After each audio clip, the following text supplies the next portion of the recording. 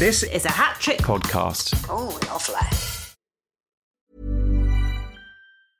Ryan Reynolds here from Mint Mobile.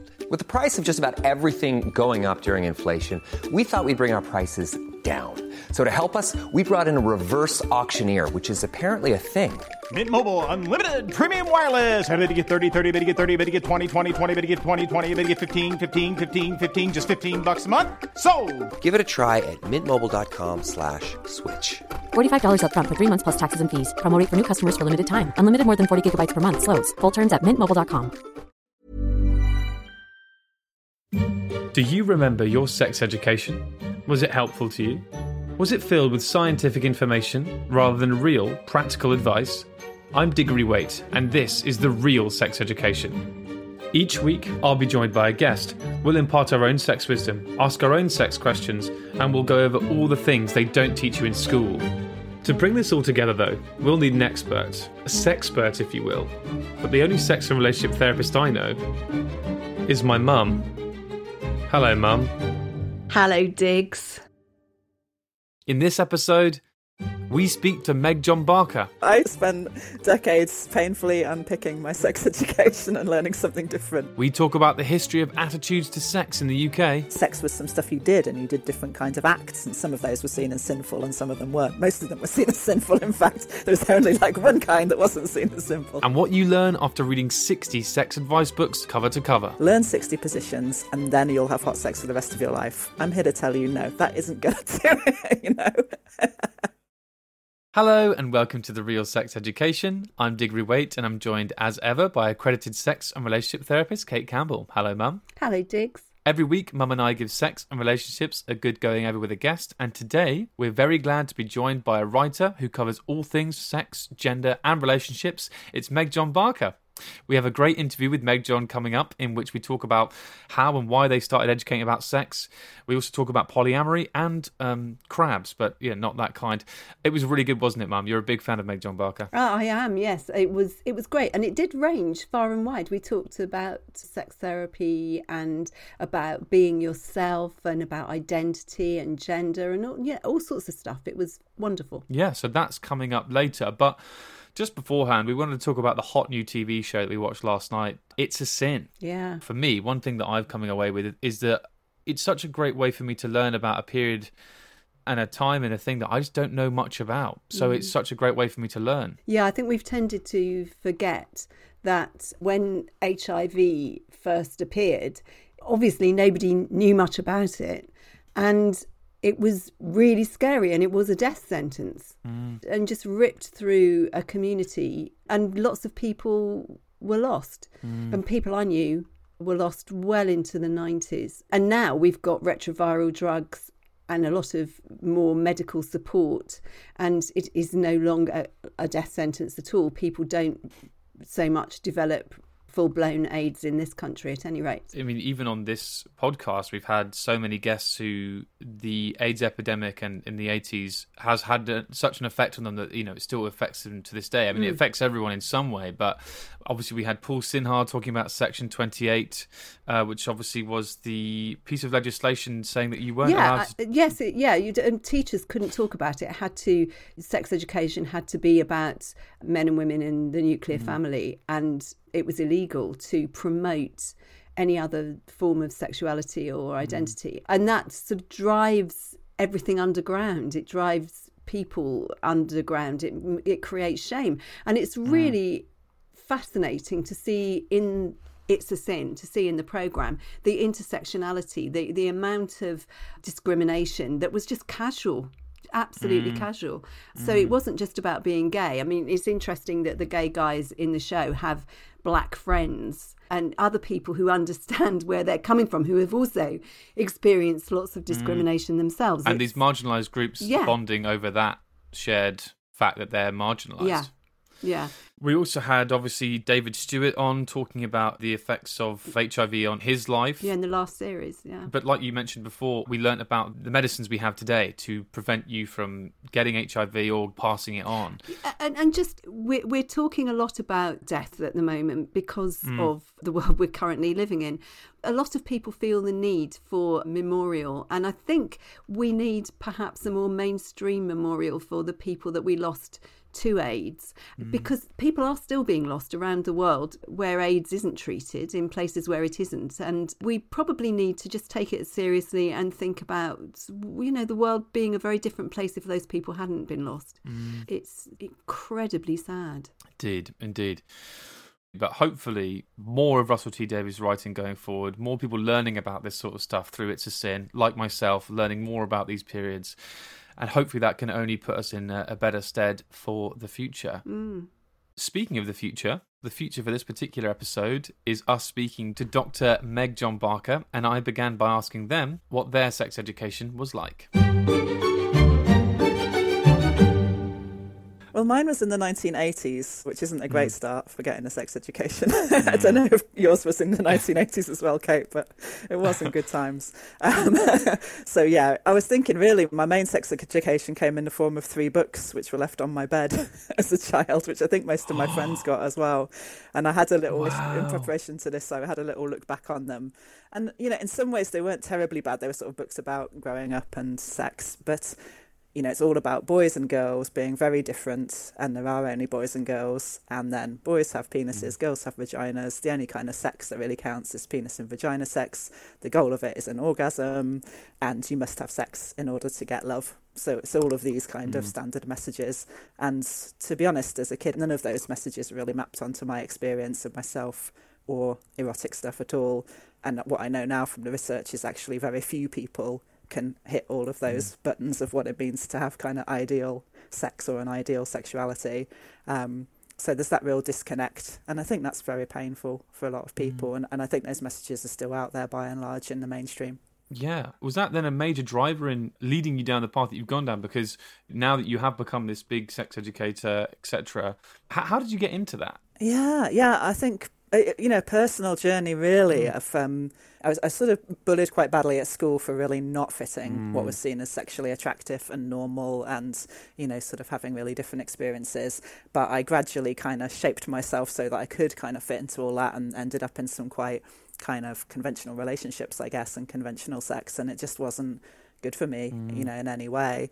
And then gradually I began to come across communities that were doing things differently, like the bisexual community, kink community, polyamorous community.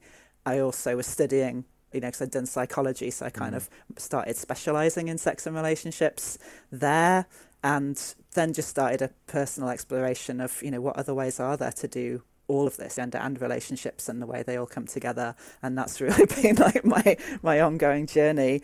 Can I jump in? Please do, Can I Kate. jump in? Because I want to say Meg-John has done more than anybody, I think, to normalise being human.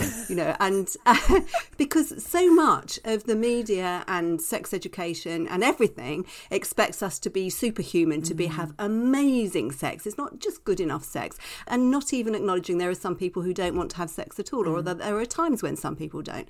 And it's just so wonderful. So I'm always referring people to your resources, especially Rewriting the Rules, which is a marvellous book. Oh, thank you. Yeah, well, that was the first one I wrote, because I was being this psychologist and eventually, trained as a sex therapist too. But what I always really wanted to do was write books. And I really wondered, again, preparing for this show and thinking about these 3 books left on my bed, like, was that the starting point of, I just wanted to put some better books out there. And I've actually been writing this sort of trilogy on sex, which I hadn't even realised, but I wrote a book called Enjoy Sex, How, When and If You Want To, with sex educator Justin Hancock. And then I've just published this book, Sexuality, A Graphic Guide, which is a comic book about how sex and sexuality work. And I'm just finishing off writing one called How to Understand Your Sexuality with my other collaborator, Alex Ian Taffy. So I feel like I've finally written the 3 books, which I would have liked to have been left on my bed when I was 11 years old. Yeah, well, that's perfect, because now, there'll be parents at home feeling like, I now know which 3 books I can put on my kid's bed. No, I don't think that, I think there's an implicit message that maybe sex isn't a great thing to talk about if you just get left to read books. So I think it is better to have a bit more of an ongoing conversation with kids about all these things. An ongoing conversation, and then you can say, here's some books for further reading, should you like to? Exactly. Yeah. One of which is a comic book, which is always good. Perfect. What a way in. What a way in. And very helpful for sex stuff, because I think a lot of people sometimes need pictures and things to understand exactly what's going on. I was listening to your TED Talk, and you said at one point that we're in a state in our culture of relationship uncertainty. Can you expand what you meant by that? Well, I think people are finding it just doesn't work for them. None of it. I mean, obviously, the high rates of singledom, living alone, relationships going wrong, relationship breakdown, divorce, and, the massive pain caused by all of that. We're still on a sort of old model, but it isn't even a traditional model, actually. It was kind of invented in the 1950s, if you go along with some historians, of this kind of, find the one, stay with them together, they will complete you, you'll have great sex for the rest of your life. And I think about a sex and relationship therapist like Esther Perel, who says it's actually virtually impossible to have a long-term relationship over decades that is both warm and hot, is how she puts it. We're looking for companionate love over a long period of time and this ongoing passion.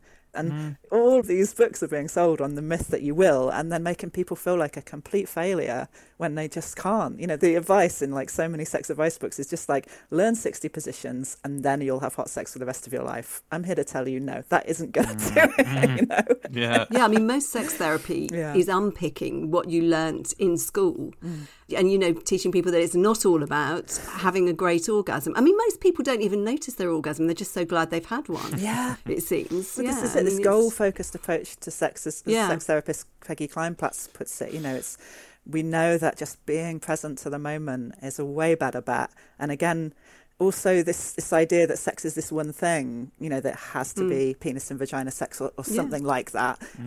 That's the only thing that counts, and that should lead to orgasm. Again, we know that it doesn't for so many people. We know that so many other sexual experiences can be just as exciting or more so than penis and vagina sex and orgasms. Like, if we could just help people expand their erotic menu. The black feminist Audre Lorde suggests that the erotic is this massive thing, and we narrow it down just to this really narrow thing that we see in sex advice and porn and so on. And it's like, instead we could expand people's erotic menus to just include all of the possible things, and start by tuning in to what gets you excited, what makes you feel most alive, what brings most pleasure.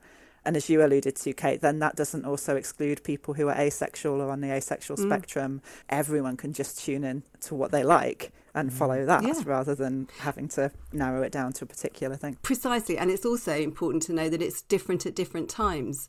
David Schnarch always used to say, most people are having deficit sex because they rule out aspects of touch because somebody didn't want them on one occasion, and so they rule them out forever. And so they're down to about 3 moves. Yeah, absolutely. And with so much fear, it makes me think there's also a study that found that people in long-term relationships know about, I think it was about 60% of what their partner likes sexually and only about 20% of what they dislike, because no one's communicating about it. So it's just like these two people in a room, like so frightened, of getting it wrong. Guesswork. Yeah. But that's where the process of consent comes into it. Because as you say, like Mum there, where someone may have not liked something one time, that no then might have been a no forever, but because you haven't discussed that, you don't know that. So then you build up this 20% of what you think they don't like, you build up 60% of what you think they like, and then you're stuck in your ways forever. And how are you supposed to have this incredible, amazing, orgasmic, life-fulfilling sex that people say that you should be having when that's what you're working with? It's wild. I studied for a piece of research about 60 sex advice books. It was one of the worst things I ever did, reading 60 sex advice books. And one of the things that staggered me was that the average number of pages in the books devoted to consent was less than 1%. Wow. If you look at teen stuff, it's all about consent and safety and danger, mostly about don't do it, Yeah. And if you do it consensually, and that's really hard. And then suddenly people turn like 16 or 18 and none of the sex advice has anything about consent in it, as if you would just naturally know how to do it. But actually, consent needs to be ongoing, like you were saying. What somebody feels one time might be different. It's really about like treating that body in front of you, whether it's your own body in solo sex or somebody else's body or a number of people's bodies, depending on the kind of sex you're having. It's like that body or those bodies are unique this time. You know, they may be different from when they were before. They may be different in the future. So let's tune in together or with ourselves with what feels good right now. But when people are so scared and they're so trying to be normal and not get it wrong, it makes it almost impossible, doesn't it, to be either consensual or have pleasurable experience. And it's difficult, I suppose, in some ways to divorce yourself from that, because we always say this and we say you have to have these open conversations and you need to communicate, etc. But I think even in those conversations, people will still feel the need to clutch on to the rules because they fear what the other person may think of what they're going to say. Yeah. How do you get around that? Because I think that's so hard to get yourself out of. Shame and fear are huge around this, and I can speak from personal experience. I've been unpicking this stuff for decades, and still there is that kind of thing is there, because it's really in the body. I'm reading a lot at the moment about the sort of trauma literature and the embodiment literature, which really explains how this stuff gets rooted in. If you have those experiences of rejection, bullying, discrimination, you know, it's even harder to feel able to be vulnerable and open.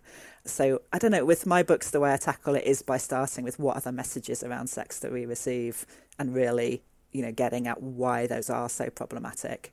And then, you know, it's so much wider than sex, really. It's like the answers are what we might say in all kinds of therapy, which is about learning how to tune into your body, you know, learning how to be vulnerable, how to be open with other people. You know, it's quite a long-term work and quite deep internal work, I would say. But if you do it, not only will it make your sex life a whole load better, but it will actually make the whole of life a whole lot better. I think these ideas about being present to yourself and others and being consensual, they're about far more than kind of just the bedroom. And actually, it won't work in sex unless we kind of apply them to the whole of our lives. So one of my big messages is like, well, we can start with sex, but the things we need to learn in order to have good sex, pleasurable sex, or to know it's okay not to have sex, those are the same things we need to learn for our whole lives.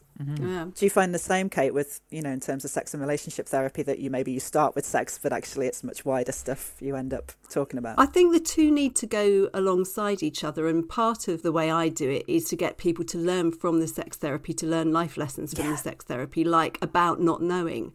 So not letting them talk to one another about what they've just done.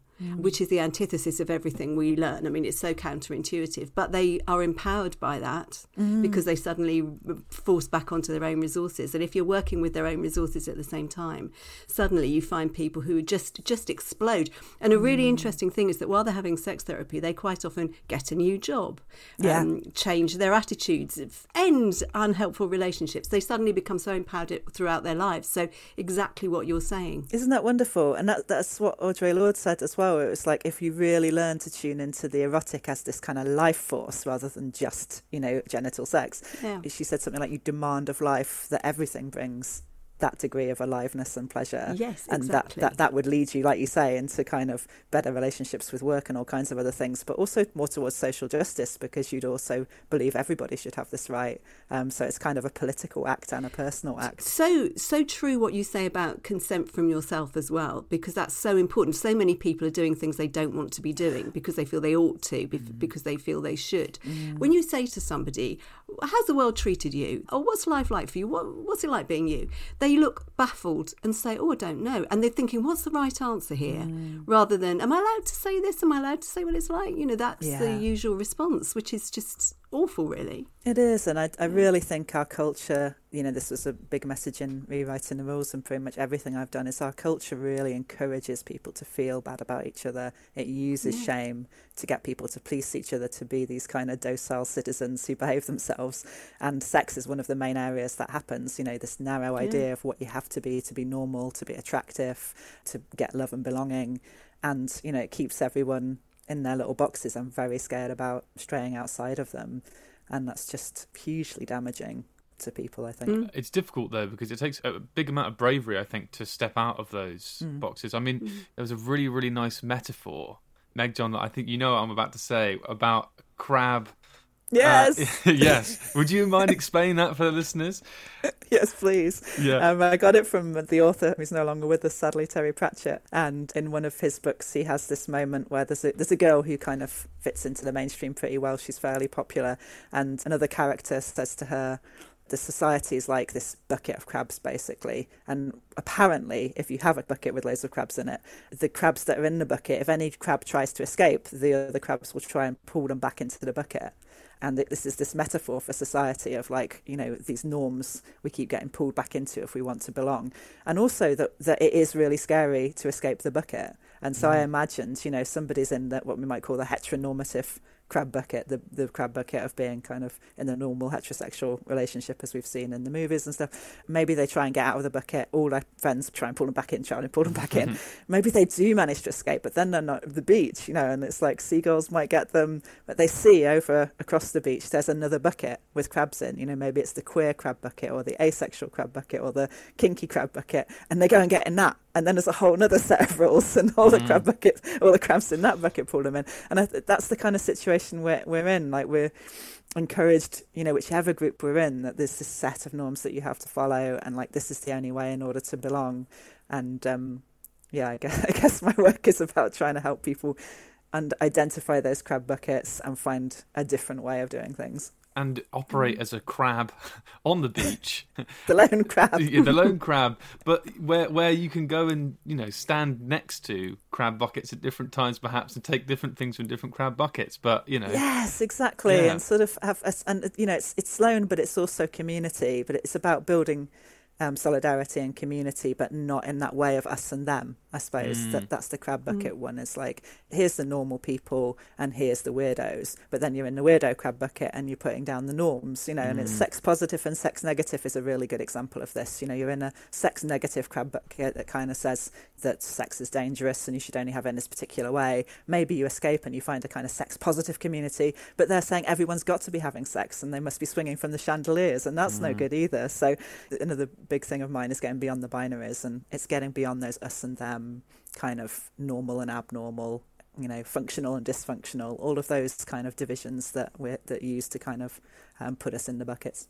As social creatures, as human creatures, like you say, it's so difficult to do that. I mean, is there any like fundamentals that someone should take with them if they want to be able to relieve themselves of the horrible pressures of these different social rules and social instructions? Yeah, it's a tricky one. It's a few different things. I mean, there are like great practices that people can use to get more able to be with that discomfort of, say, not fitting, and Buddhist and mindfulness practices, that's actually what they're all about, you know, the practices of kind of being present and being with discomfort. So on the internal level you can do that kind of thing, and I think on the external level you really need systems and structures of support. You can't do this alone. Like you said, we are social creatures, you know, so you do need to find others who will support this. And again, you might find them in queer community or ace community or trans community or sex positive community, but trying to find folks who are up for being that kind of critical about it, who aren't just going to put another load of norms in place and say you have to fit into this, you know, but are able to keep kind of questioning, like, who are we excluding here? How is this working for everybody? Is it working for everybody? How can we keep embracing that not knowing or that uncertainty? That's right. And that meditative process of sort of watching your thoughts. So when you have those thoughts, you don't immediately act on them or immediately think that is exactly how I feel. You go, why am I thinking that? So that when you think, let's say you subscribe to the normie group and you're shunning the abnormies or whatever, you think to yourself, well, why you know, instead of having the thought of shunning the abnormies and acting on it, you have the thought of shunning the abnormies and watch that thought and see it and notice it and go, why am I thinking that thought? Is there any reasons? Is that right? Is that true? Do I need to act on that? And maybe that's the way to do it. I think so, and I think there's all of both of those things in most of us as well. There's that desire to belong and be part of the group and fit in, and there's also the desire to be free and be able to express ourselves and be authentic. So actually, like, you know, that's a really good example of, like, you kind of notice that I'm like affiliating with the normies here and putting down the weirdos, but another time you might feel like affiliated with the weirdos and putting down the normies. And when you notice that you do both, that's really helpful. And again, that's slowing down and noticing that meditation and other practices do, journaling, that really helps you to notice, I do that too, and that kind of helps you to just be able to be with the complexity of it all, rather than constantly trying to go back to those binaries of who are the good guys, who are the bad guys. I mean, you guys have shared some great names, and you guys are so knowledgeable. The only thing I can throw in here is Nietzsche, which is a very always throwing a bit of existentialism, Tiggery. But I feel like it's just very basic, you know. 'Cause everyone's heard of Nietzsche, but I think he said integrate the shadow, and I think that's kind of similar to how this is, where it's like we can be quite binary, and you'll be like, this is right, this is wrong, this is who I am, this is who I isn't. Whereas integrating the shadow, just reminding yourself that life cannot be all good. As humans, we know that life cannot be good, even though that's what we keep telling ourselves, even though that's what we're told by society. If you buy this thing, if you do this way, life will be eventually amazing. That's not going to happen. So once you know that, that means I think you can start to operate within both areas. Some days you'll be shunned by the normies, some days you'll be shunning the abnormies. But you need to recognise that both those things will happen, and it's a fluctuation. And once you come to terms with that and come to peace with that, that's not going to be amazing. That's not going to be great. But no, you will be at peace with it. I 100% agree. And honestly, that's actually why we chose, for all of these graphic guides that we do, Jules Scheel is the illustrator of them. We have a kind of background theme. And for the one on sexuality, we chose kind of horror. So it's got this kind of quite playful Scooby-Doo meets Rocky Horror Show kind of background. But the reason for that is exactly what you say, is we have to embrace the shadow in this area. And in fact, I think the worst things that happen in terms of sexuality, you know, like people actually being killed and discriminated against for their sexuality, and also people hiding aspects of their sexuality from themselves and acting abusively and non-consensually, all of that comes from trying to repress the shadow, right? From not being able to get that, you know, sex often is about power. You know, we might have quite dark fantasies sometimes, you know, that sex is sometimes a way of processing trauma. Like, we need to look in the shadow territory, exactly as you say. If we don't, that's actually when the bad stuff happens, is when we pretend it's all light and there is no shadow, or that could be, you know, that we could just have great sex in a very normative kind of way and that would all be fine. You know, that's actually where we get to that much more dangerous territory where sex becomes abusive or compulsive or, you know, really damaging. But people come to therapy saying, is this okay? You know, and feeling bad about themselves and full of shame. And yes, yeah, okay, yeah. That's why we need those models of diversity. You know, I think a lot of this comes down to normal. And I've read one book and a few actually, that suggests that, you know, this was an invention 150 years ago, this invention of normal, that it was the important thing to be. People didn't buy into that before that. They didn't identify themselves as a kind of person who was normal or abnormal. But it was part of colonialism. Like, if you could say that white Western men, middle-class men, were the norm and everybody else was a bit less normal, you could justify colonized people, enslaving people, killing people out in the name of eugenics. Like, that's where that came from. And it's just got this awful legacy in terms of mental health, disability, sexuality, gender, relationships. So I think really, like, if it comes back to, you know, what should we be doing? Questioning normal all of the time. Well, yeah, and it's so much a question of language as well. I mean, I think you probably know better than me, but wasn't heterosexuality as a word, didn't it originally mean oversexed or something? Yeah, it was a negative term originally. That I think it was sort of Victorian era when they invented those terms, homosexuality and heterosexuality. No one thought of themselves as having a sexuality, like it was an identity. It was just like sex was some stuff you did, and you did different kinds of acts, and some of those were seen as sinful and some of them weren't. Most of them were seen as sinful. In fact, there's only like one kind that wasn't seen as sinful. And like then they invented those terms, and like you say, that those original sexologies, to be heterosexual was to be really hypersexual. It was about going after it for pleasure, which was seen as like not what should be motivating you at all, right? God, it's amazing, isn't it? Yeah, I mean, I'm not a historian, but I did a bit of research for the sexuality graphic guide, because we always like to have a bit about how things have changed over time, and it was really illuminating to see people have had such different understandings of sexuality at different times and places, which is another thing that shows us that there is no normal when it comes to human sexuality. It is diverse. Everything is diverse. You know, the animal world is diverse, but as humans, for some reason, we've got so obsessed with like putting things in the boxes of normal and trying to get people to conform to them, to the extent that every single person pretty much who comes to a therapist of any kind wants to be normal. It's, again, that juxtaposition that we were talking about before, in that it makes you feel safe because you're like, oh, I'm part of a group and we all do things the same way and I know what the rules are. But then it makes you feel unsafe because you're thinking,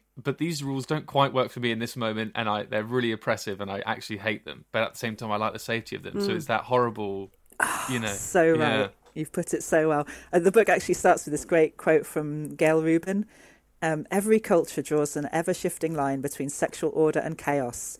If anything is permitted to cross the line, we fear that the barrier against scary sex will crumble and something unspeakable will skitter across. I love that. Yeah. It's exactly what you're saying. It's like that, we want to belong, so we get, but then there's always that nagging feeling of like, what if they find this out about me? And then that barrier will crumble and I will be revealed, I will be exposed as this shameful thing. And we just need to get away from that idea that any of it is shameful. As long as it's done consensually, all of it is fine, And that's why earlier I asked about the bravery. And I think sometimes it is bravery because, at the moment polyamory is slowly becoming more accepted, but still the other day on a popular morning TV show, they had a throuple on, and they were, they were pointing and they were saying, it was a man and two women, and they were being like, oh, we know why it's great for the man, but why is it great for you two? All those sorts of things.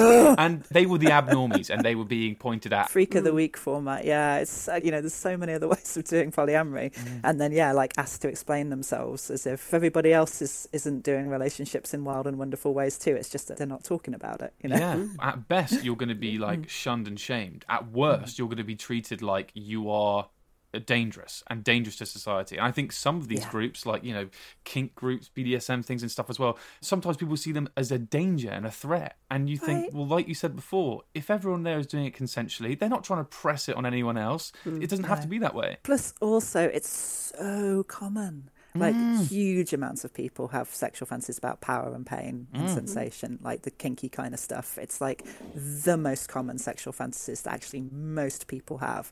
So what's that doing to people that they're seeing that sense of that's dangerous? It's shameful. It's a really bad thing. You're internalizing that, and that's your go-to fantasy. Literally, most people listening to this program now know their go-to fantasy is something kinky. But they've internalized. It's just an awful thing to do. What's happening in that person's body? Like, please, we need to free this. Yeah, absolutely. Ready to pop the question? The jewelers at BlueNile.com have got sparkle down to a science with beautiful lab-grown diamonds worthy of your most brilliant moments. Their lab-grown diamonds are independently graded and guaranteed identical to natural diamonds, and they're ready to ship to your door. Go to BlueNile.com and use promo code LISTEN to get $50 off your purchase of $500 or more. That's code LISTEN at BlueNile.com for $50 off. BlueNile.com, code LISTEN.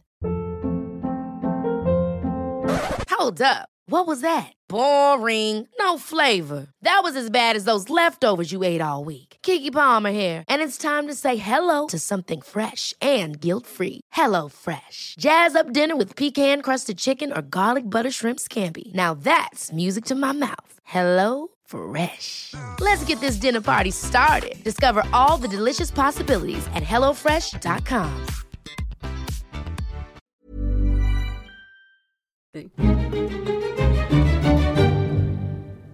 Usually, what we like to ask people at the end of our episodes is, how was it for you, and was it good for you too? Is there anything you're taking away? I love it. A bit of debrief and aftercare, always good. Exactly. Afterglow. Exactly. All part of the consent sex bubble that we're trying to foster here. Oh, I just think what you're doing is brilliant, and then just, as I said before, having many voices out there saying this stuff in different ways that different people can hear is really, really important. So just, thank you for the work you're doing. I think that more of us who are trying to do this in the more diverse ways as possible is just, what's needed. Oh, it's been so lovely to have you on the show. Thank you. Oh, God. Oh dear. Yes, it has been an absolute pleasure to have you on the show. Yes. I hope we speak very soon. Thank you so much again. Thanks a lot. Bye. It's the mailbag. Send Kate your queries to podcast@hatch.com. It's the mailbag. Send Kate your queries. Podcast@hatch with 2 T's. Hello there. I have a query for Kate. I would like to know when the real sex education mailbag starts. The real sex education mailbag starts right now. Thank you. Thank you so much again to Dr. Meg-John Barker for taking the time to come and speak to us. It was absolutely brilliant. Right, now it's time for me to put some of the questions that you've sent in to us via podcasts@hatchet.com or via the hashtag RealSexEDU to Kate, an accredited sex and relationships therapist. First question, Mum, is from someone named Willow. Ooh. And I love that name. And Willow says, me and my husband have decided we're going to spice up lockdown by having a date night. Oh. I think it's a great idea, but now it's coming up, I don't know what to do for it. What shall I include? Oh, that's really sweet. Just want to say, Willow, I really hope that we haven't missed the date night. But let's say we haven't. And either way, I'm sure lots of people are having date nights during lockdown. So 2 questions, Mum. What is date night? And 2, what should you do for date night? Date nights can be a bit oppressive. I'm not a massive fan, to be honest, because people sometimes feel that date nights have to be terribly romantic and include lots of sex. And actually, sometimes that doesn't work. What I would say about a date night is to plan it beforehand, plan what you're going to do. I mean, a lot of people like to surprise their partner, which is lovely, so long as the surprise is within boundaries that are preset. And it's not something extraordinary, like, well, for an interesting date here, we're going to jump out of a plane when someone has a fear of heights or something like that. But predetermining that this is a space where you're not going to talk about things that are bothering you at the moment. This is not an opportunity to sit down and thrash things out. This is meant to be fun. So that's the main thing about a date night. It's supposed to be fun. So you've got to think about the things that you enjoy doing. And at the moment, that might mean going for a walk, getting a takeaway, having a meal for 2, curling up on the sofa with your favourite movie, playing sex games, perhaps, if that's what you want to do, having a bath together, just lying naked together. Any of those things would be fun. But a lot of date nights include food and drink, and people often get quite tipsy. And then sometimes that pressure to be sexual at the end of the evening spoils the whole evening because people worry about it. So I would absolutely agree beforehand that if you want to be sexual, be as sexual as you want to be, but don't make that a prerequisite. Don't lay down rules about it. And then if it doesn't happen, it's not a failure, because so many people say, oh, we had a date night last night and we didn't have sex again. Well, you don't have to. And a lot of people actually enjoy being sexual the morning after a date night. The date night's supposed to be fun and bring you close and not be oppressive, which they sometimes can be. I think that's absolutely right. And I think the thing that really struck home there for me is, for a lot of us in lockdown, especially if we're living together, you know, you're talking about lots of things that are going on at the moment, maybe the work that you're going through, etc., etc. If you say date night is a space where a lot of the things we do might be very similar. We might have dinner together and then sit in front of the sofa and watch TV. But this night is going to be slightly different, where the emphasis isn't on real life. The children, work, the in-laws, COVID. Exactly. And it's about us two and having fun. And obviously then the pressure is to have fun.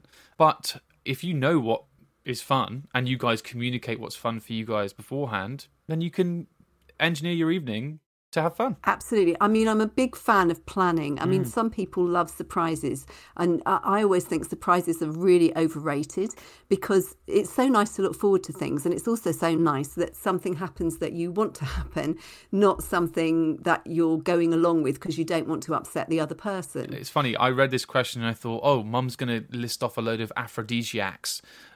You know, red wines, chocolate, mushrooms, etc.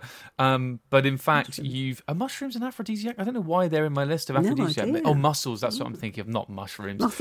Apparently these are all foods that make you want to get you roundy. Isn't it oysters? Oh, oysters. Maybe it's oysters. I don't know. But I thought you were going to list off loads of that, and instantly you were like, this isn't about sex. And I was like, God damn it. I mean, obviously you're the professional, but if I was giving the advice, people would go away with a big shopping list of food rather than actual, you know. Yeah, but if that rocks your boat, if your thing is oysters and champagne and that's what you consider to be a relaxed, fun night, then absolutely get them. If you can afford them, obviously. Yeah, things that make you feel relaxed and as if you're having a treat. The point is, it's supposed to feel like a shared treat. That's really nice. All right, the next question is from someone who wants to remain anonymous, and they have said, my partner always insists we both wash before sex. It's really annoying because it means that we can never be spontaneous, and I always feel like they reject me if we both haven't had a shower. Is that normal? Well, I suppose it depends. We need more information. If this is someone who is very particular about hygiene in general, I'm surprised you're surprised in a way. But sometimes people take it to extremes and they are constantly washing, and that can be quite difficult for them because they get sore hands and things from constant washing. So that might be a bit more unusual. But actually you want to be clean for sex, and it's one of the reasons why sexual spontaneity is really difficult. In a lot of countries, people wash after they go to the loo, so they might wash more than once a day. And that's something that we're not so keen on in this country. So maybe that's something to get used to. Maybe have a bidet installed so that you can wash more often, and so then you will be ready for spontaneous sex at any moment, and maybe your partner would agree. That it's something you probably need to talk about. But I sort of think that a shared shower or bath or something can be actually very sexy, and it might be part of your routine, and certainly something that I would actually quite encourage. I think that's a good idea. It can be part of the foreplay or part of the, sex as well. However, I wonder whether maybe, what if someone's self-conscious about themselves in the shower? They don't necessarily want their partner to see them washing intimate parts of their body. In that case, what do you do then? Well, then I guess you'd have separate showers, wouldn't you? Yeah. But I think most people want to be clean. I mean, it would be horrible to put your partner off because you weren't. I'm always saying this, it comes up a lot in sex therapy. When you're talking to couples, they often push one another away because they don't feel clean. I mean, if you've got coffee breath, why would you want to kiss someone? If you feel sweaty, why would you want to kiss someone? If you've just been to the loo, why would you want to be intimate genitally? You wouldn't. So I think maybe that's got something to do with it. But I mean, if that's their preference, it's really, really difficult to get round it if you're not happy with using a bidet regularly and talking about it. Yeah, I think they're worried that they're being rejected and maybe it's them that's the issue. But I think, like you said before, a lot of people don't feel sexy unless they're clean. Like you say, if you've got coffee breath, etc. I think that's really important. Yeah, it might be more about the partner than it is about her. They want to feel sexy before they have sex, and they need to be clean to do that. And there is something really lovely about having clean breath and lovely, tingly mouth after brushing your teeth, and feeling that you smell nice. I mean, smelling wonderful is hot in itself. So I absolutely think that this could be a real turning point for them in terms of really finding a way to enjoy just settling into comfort with what they need to be sexual. And some people need to be really clean to be sexual. Yeah. And my friend has a bidet and he said it's changed his life. He loves it. He loves it. He absolutely loves it. You can buy them quite cheap online and they install on the side of your toilet bowl. And you just pick it up, use it. He loves it. He's like, I don't know why we ever... Well, yeah, but in a lot of countries they have a little shower attached to the loo, don't they? That's basically what it is, yeah. Oh, yeah. So that's brilliant. I mean, that would be great, wouldn't it? And it's fair enough because he put it to me. He was like, "Look, if you got poo on any part of your body, would you just wipe it off with a piece of paper? No, you'd wash that bit of your body. Absolutely. So why do you leave it on your bum? Yeah. There you go. Yeah. Excellent. Well, more great insight from Mum next week when I'll put a few more of your questions to her. So do keep sending them in. This is your chance for some accredited sex therapist advice. Thank you so much again to Meg-John Barker for speaking to us today. A big thank you to accredited sex therapist Kate Campbell. Thanks, Mum. Thank you, Diggs. And thank you guys for listening, sharing and sending in your questions. We love you, we appreciate you, and we will see you next week. Bye. Bye. You've been listening to The Real Sex Education, which is hosted by Diggory Waite and Kate Campbell. The show is produced by Diggory Waite, and the executive producer is Andy Goddard. The Real Sex Education is a hat-trick podcast. This podcast is based on the real-life relationship between Diggory Waite and his mother, accredited sex therapist Kate Campbell. The show is therefore inspired by, but otherwise unrelated to, the TV show Sex Education. But yes, Diggory does wish his mother was played by Gillian Anderson.